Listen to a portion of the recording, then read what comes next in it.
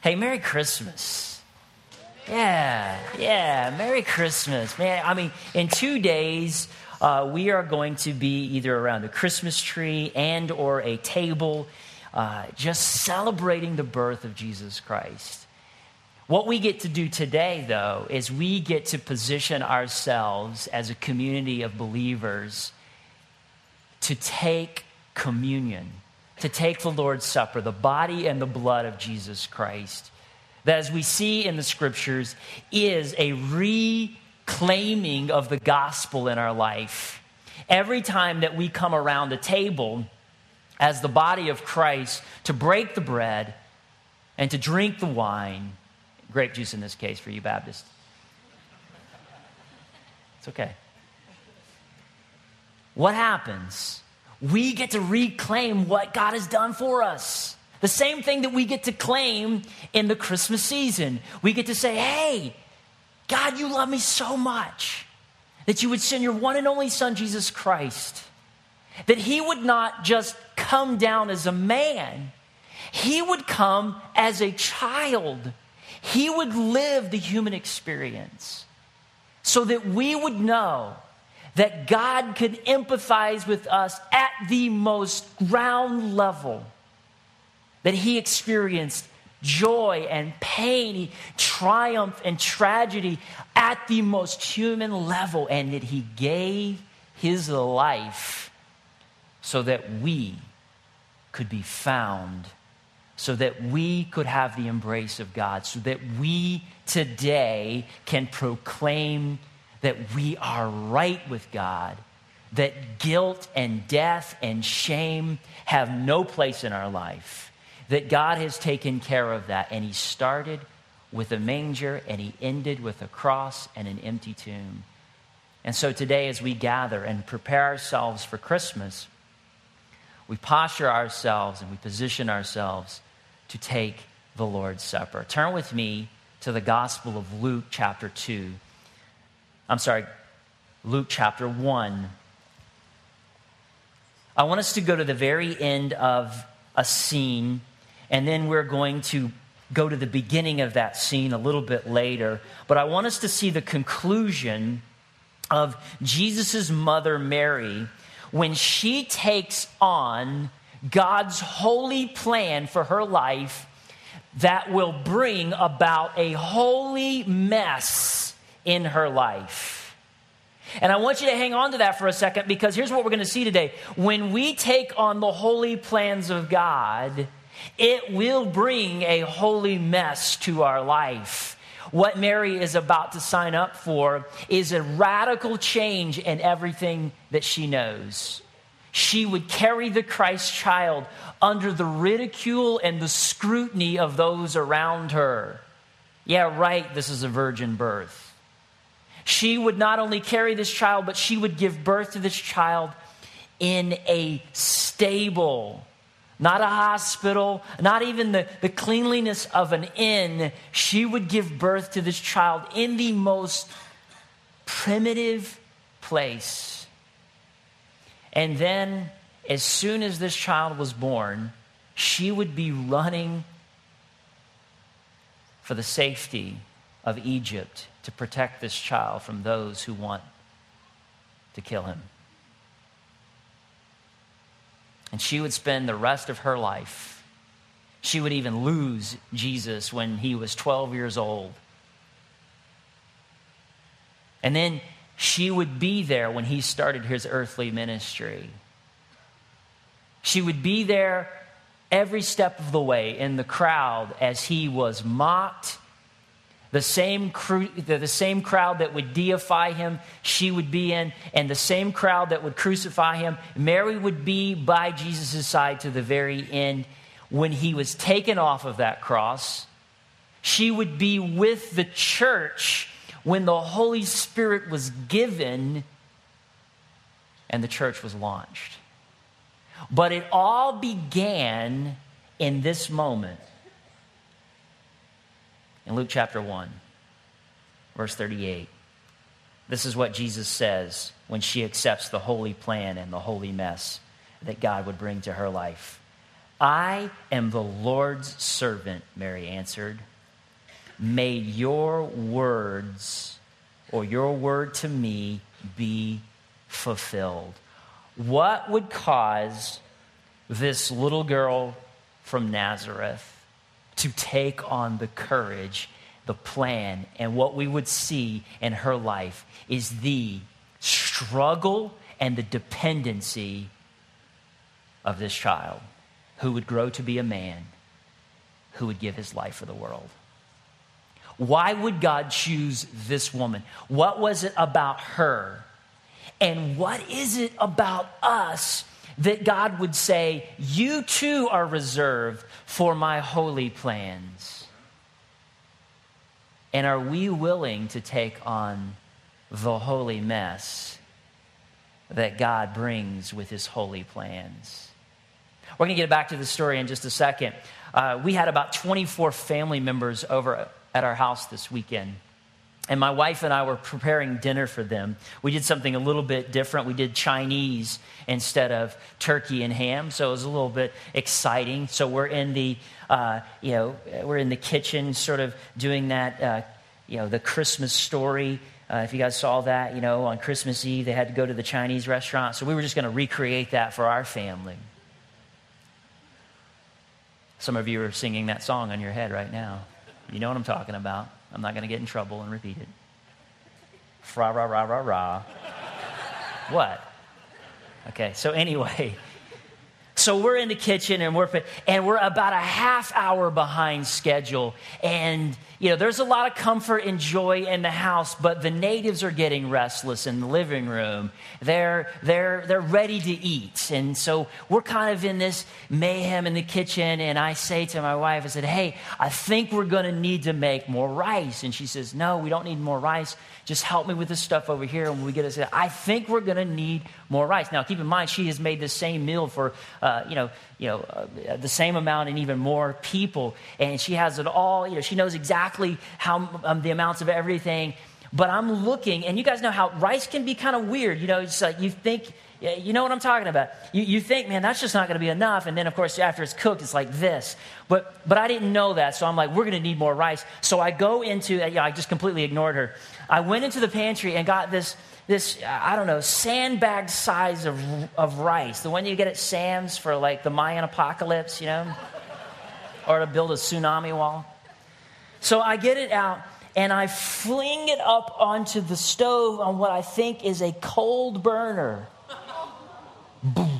And as soon as it melts the bottom of the bag and the rice just spills everywhere onto the hot burner, down into the floor, all over oblivion. And this is what you guys know. Guys, when you've done this. And when your wife gave you that kind of forewarning. And I look at her and she gives me that look like, I want to kill you. But I love you. And God has forgiven me all of my transgressions, and so thus I forgive you all of your transgressions. It's okay. We will clean up this mess later. I had been forgiven. And needless to say, I cleaned most of it up, but then there was this stuff on the burner. It had been welded, this rice. And she had this special technique that she got it off. So even in the end, not only did she forgive me, but she even helped me clean up the mess I couldn't clean up myself. I tell you that story to say that is a very similar picture to my life in Christ. There are times in my life with great intentions, I burn a hole in my life.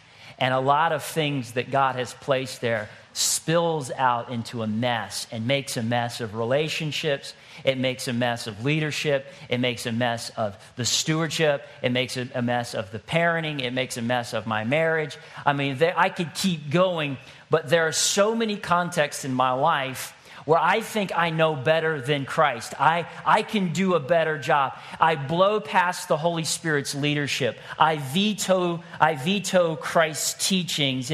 I know that whole thing, turn the other cheek, you worked for you, Jesus, but I've got a better plan.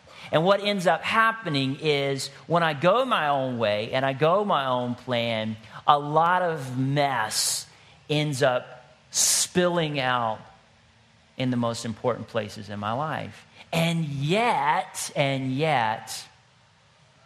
Christ looks at me and he says, I wish you would have listened to me. I wish you would have just trusted me. You didn't. You made a mess. But you know what? It's okay, and I'm going to help you clean it up. Guys, that is the gospel. And that is how we must posture ourselves every single day that we are given another day on this mortal planet. That we are desperate people. We have all burned a hole in the bottom of our life. Maybe that's you today. Maybe you thought that you could stop spending money on the credit card past your Christmas shopping, and now you've maxed it out and you're getting ready to go into bankruptcy yet again. Maybe you thought that that inappropriate relationship was just flirty and fun, and all of a sudden it turned into an affair, and now it's a divorce, and now you're living in an apartment and you're seeing your kids on the weekend. Burned a hole in your life. Maybe you thought going after the career goal and putting your family on hold for a little while to give them all the things that you believe that they would want would pay off in the end, and now you are estranged from your children. They don't respect you, and they don't even know who you are, and you're sitting there with rice all over the stovetop of your life. Maybe you thought that gossiping was a victimless crime. Besides, you were just telling people the truth anyway, and it blew up a bunch of relationships in your life, caused a lot of pain for a lot of people, and now nobody trusts a word that you say. Maybe you thought that one drink more would not total your car and total your reputation, but you drove home anyway, and now you got to face the consequences of that. I could keep going, but the bottom line is there's 1,000 different scenarios of how you may have, or someone else may have, their sin, your sin, has burned a hole in the bottom of your life. Here's the thing that we have to wrestle with today. It's not a matter of if that is going to happen. It's a matter of, will we let Jesus redeem that? And will we let him heal us?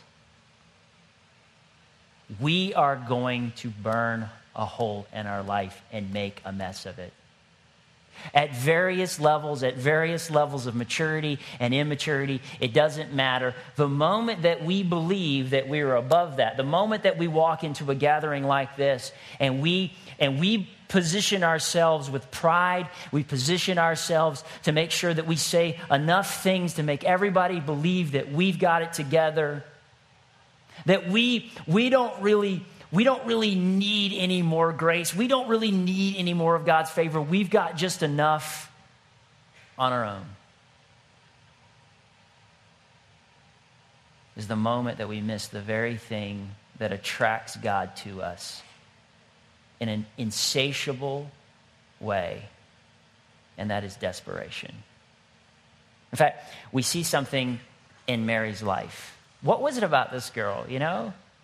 What was it about her life? Had she never sinned? No, she was a human being just like us. Yes, she lived her life in a way that was right standing with God, but she was still a sinner just like you and me. And yet, look what it says in verse 26. In the 6th month of Elizabeth's pregnancy, God sent the angel Gabriel to Nazareth, a town in Galilee, to a virgin pledged to be married to a man named Joseph, a descendant of David. The virgin's name was Mary. Listen, I could talk all day about the irony of why God would choose this young, poor girl from the wrong side of the tracks. And yet it is that very thing that God would use to bring favor to her life. She's young, I mean, she was the age of a high school freshman. I mean, that's not a group of people that we would say, hey, let's heap a lot of social pressure and persecution on your life and see how you deal with it. And yet God would say, here's a holy plan. It's going to bring a holy mess, but I believe that you are the one to carry this. She was poor, which means that when the ridicule and all of the persecution would come to her life, what did that mean? It meant that all of the things that she would have to hold herself up in the most tangible ways would be stripped away. And yet God chose her. Here's what I want you to see today as you prepare your heart to take communion. That God uses desperate people for his extraordinary plans. He does. He uses desperate people. In fact, that's what we find out about Mary. Verse 28 says, the angel went to her and said, greetings, you who are, say this with me, 1, 2, 3, highly favored. Say it again, 1, 2, 3, highly favored. The Lord is with you. What does that mean, highly favored? The word favored here means grace, highly gifted of God. What does that mean? Specifically, it means that Mary was a girl who knew that she did not deserve anything from God and yet was desperate for more of him and was ready to receive whatever gift, whatever grace, whatever favor he would pour into her life. And that was absolutely irresistible to God. And that's why the angel says, you poor young girl from the wrong side of the tracks, you are favored simply because you are desperate for God. God uses desperate people for his extraordinary plans. Some of you came here today to hear that for the very first time.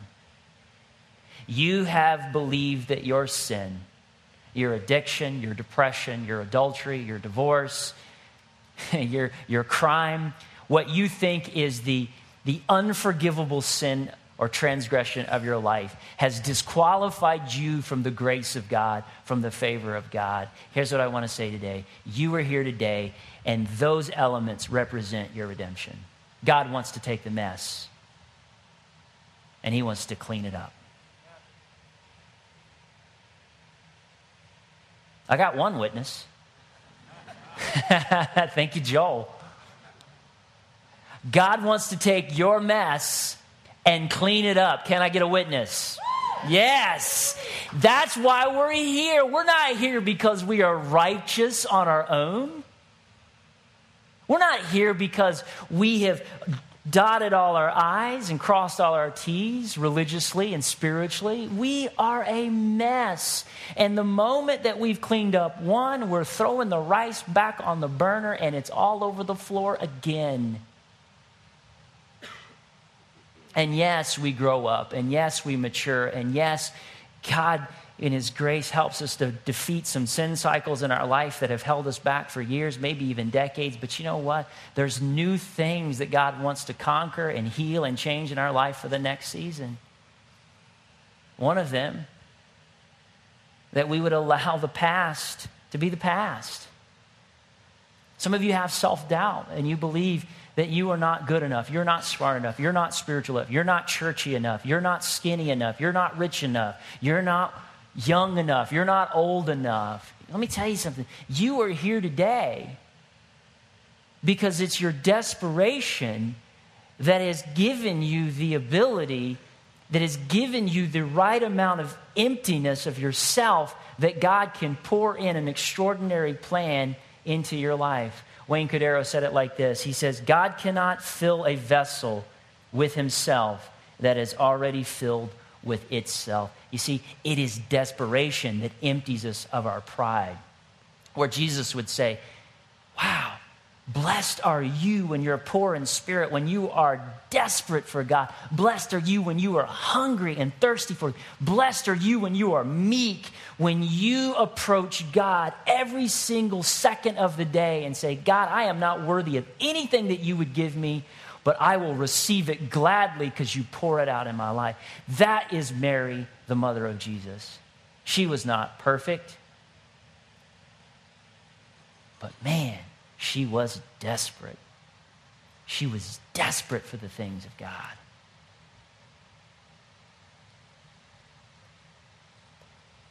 Verse 31, you will conceive and give birth to a son, and you are to call him Jesus. He will be great and will be called the Son of the Most High. The Lord God will give him the throne of his father David, and he will reign over Jacob's descendants forever. His kingdom will never end. I mean, Jesus wasn't going to invent the iPhone. You know, he wasn't going to invent the automobile. He wasn't going to invent something that would change the way we travel or communicate. He was going to change the world by redeeming us of the very thing that keeps us from eternal life and being the redeemed children of God. And that is our sin. And Mary was going to carry this child. And in taking on this holy plan, man, she would take on the holy mess that would come. And yet God would be there every step of the way saying, you're highly favored. You're highly favored. I'm pouring out my blessing. I'm pouring out my gift. I'm pouring out my grace on you. I know Jesus rejected you in that crowd. He said, I don't have a mother. And what? You just keep on following him. You just keep on following him. Yes, you're going to be right there, and you're going to see him abused. You're going to see him abandoned. You're going to see him tortured. You're going to see him crucified. But Mary, I will give you the grace. I will give you the grace because you're highly favored. Some of you need to hear that today. No, you will not carry the Christ child like Mary did, but you carry his Holy Spirit in your heart today. You are highly favored. It is time for you today to reclaim that all over again. That's what the Lord's Supper is. And that's the power of this Christmas season,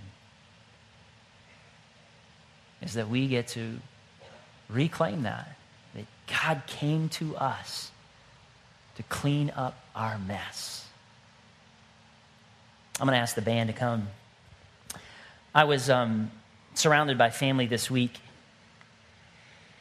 and my cousin, she just recently started dating this young man, and they had been friends in college. And so I'm talking to him, and I said, hey, what made you go from, like, you guys were great friends, and then now, you know, you're pursuing a lifelong commitment, like you're going all the way with this. And this is what he said to me. He's like, yeah. He says, when we were friends, he said, I just always knew that she was special. I always knew that I wanted to be in the same space as her. But I couldn't quite articulate it. And he said, last year I was driving away from Lynchburg, and I knew that I wouldn't see her for a few months. And he says, as I was driving away, knowing that I would not see my friend for a few months, he said, I was sad because I wanted to see her every day. He said, I knew then everything changed. I was like, come here, man. No, I didn't. You know, I think that's a powerful image, though, of where we have to go. You know, I think some of you are probably good friends with Jesus right now. You know, you come to church, and you like coming to church. You like coming to this church. It's kind of your pace, your style. And Jesus is cool.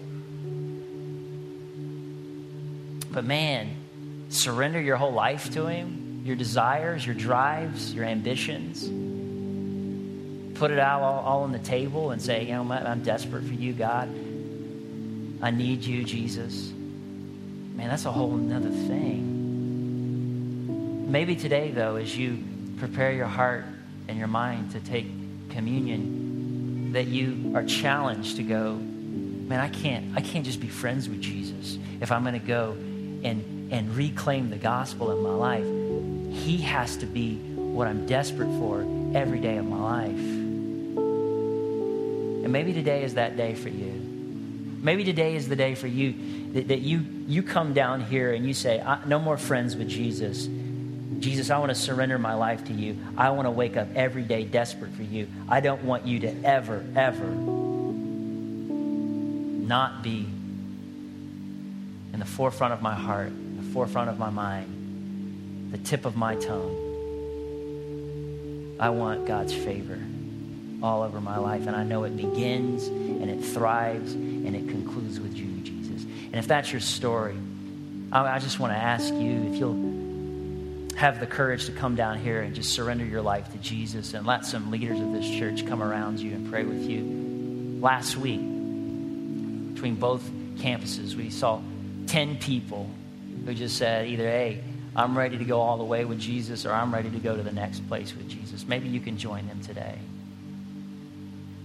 But I want you to answer 3 questions today. Answer this question before you come to the table to take the body and the blood of Christ. Number 1, have you surrendered your life fully to Jesus Christ? You're not friends with Jesus. I mean, you are fully devoted to Jesus. He is the Savior, the Redeemer, the leader of your life. And if not, come on down here and let us help you cross that threshold, get through the doubts and get through the indecision and surrender your life to Jesus fully.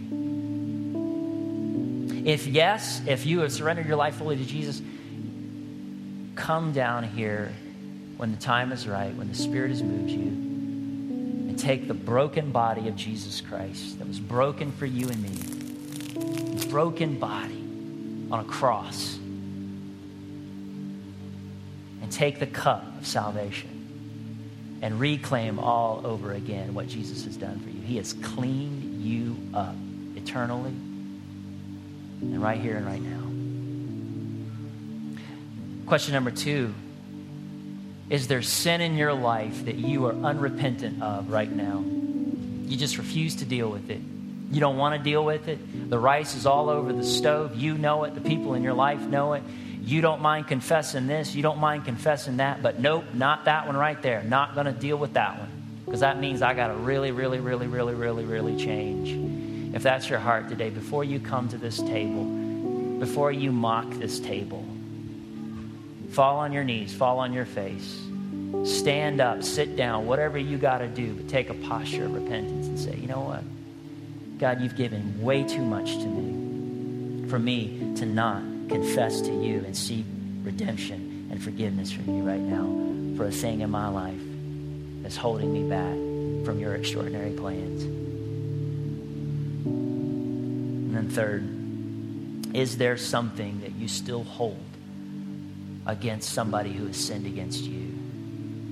You know, the Bible tells us that. It says, before you go and you take this meal and you talk about and you reclaim the redemption and the forgiveness, the radical forgiveness of God through Jesus Christ, before you do that, you go and radically forgive somebody who has deeply hurt you, who has sinned against you.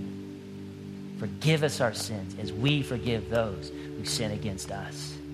And maybe right now you just need to pray for that strength. And you need to weep right there. Or maybe you need to make a phone call. Or maybe you need to cross the aisle. Whatever. But before you go and take the broken body of Jesus Christ and you drink the blood of salvation, reclaim the gospel in your life, answer yes to all 3 of those questions. Prepare your hearts, and when you're ready, you can come down these outer aisles to the tables and circle right back around and take the elements when you're ready. Father, right now, I ask that you take this bread and you take this wine and you make it a symbol all over again of that Last Supper where Jesus said, this is my body, this is my blood, given and spilt, broken for you. Transform us all over again. Fill us new. In Jesus' name.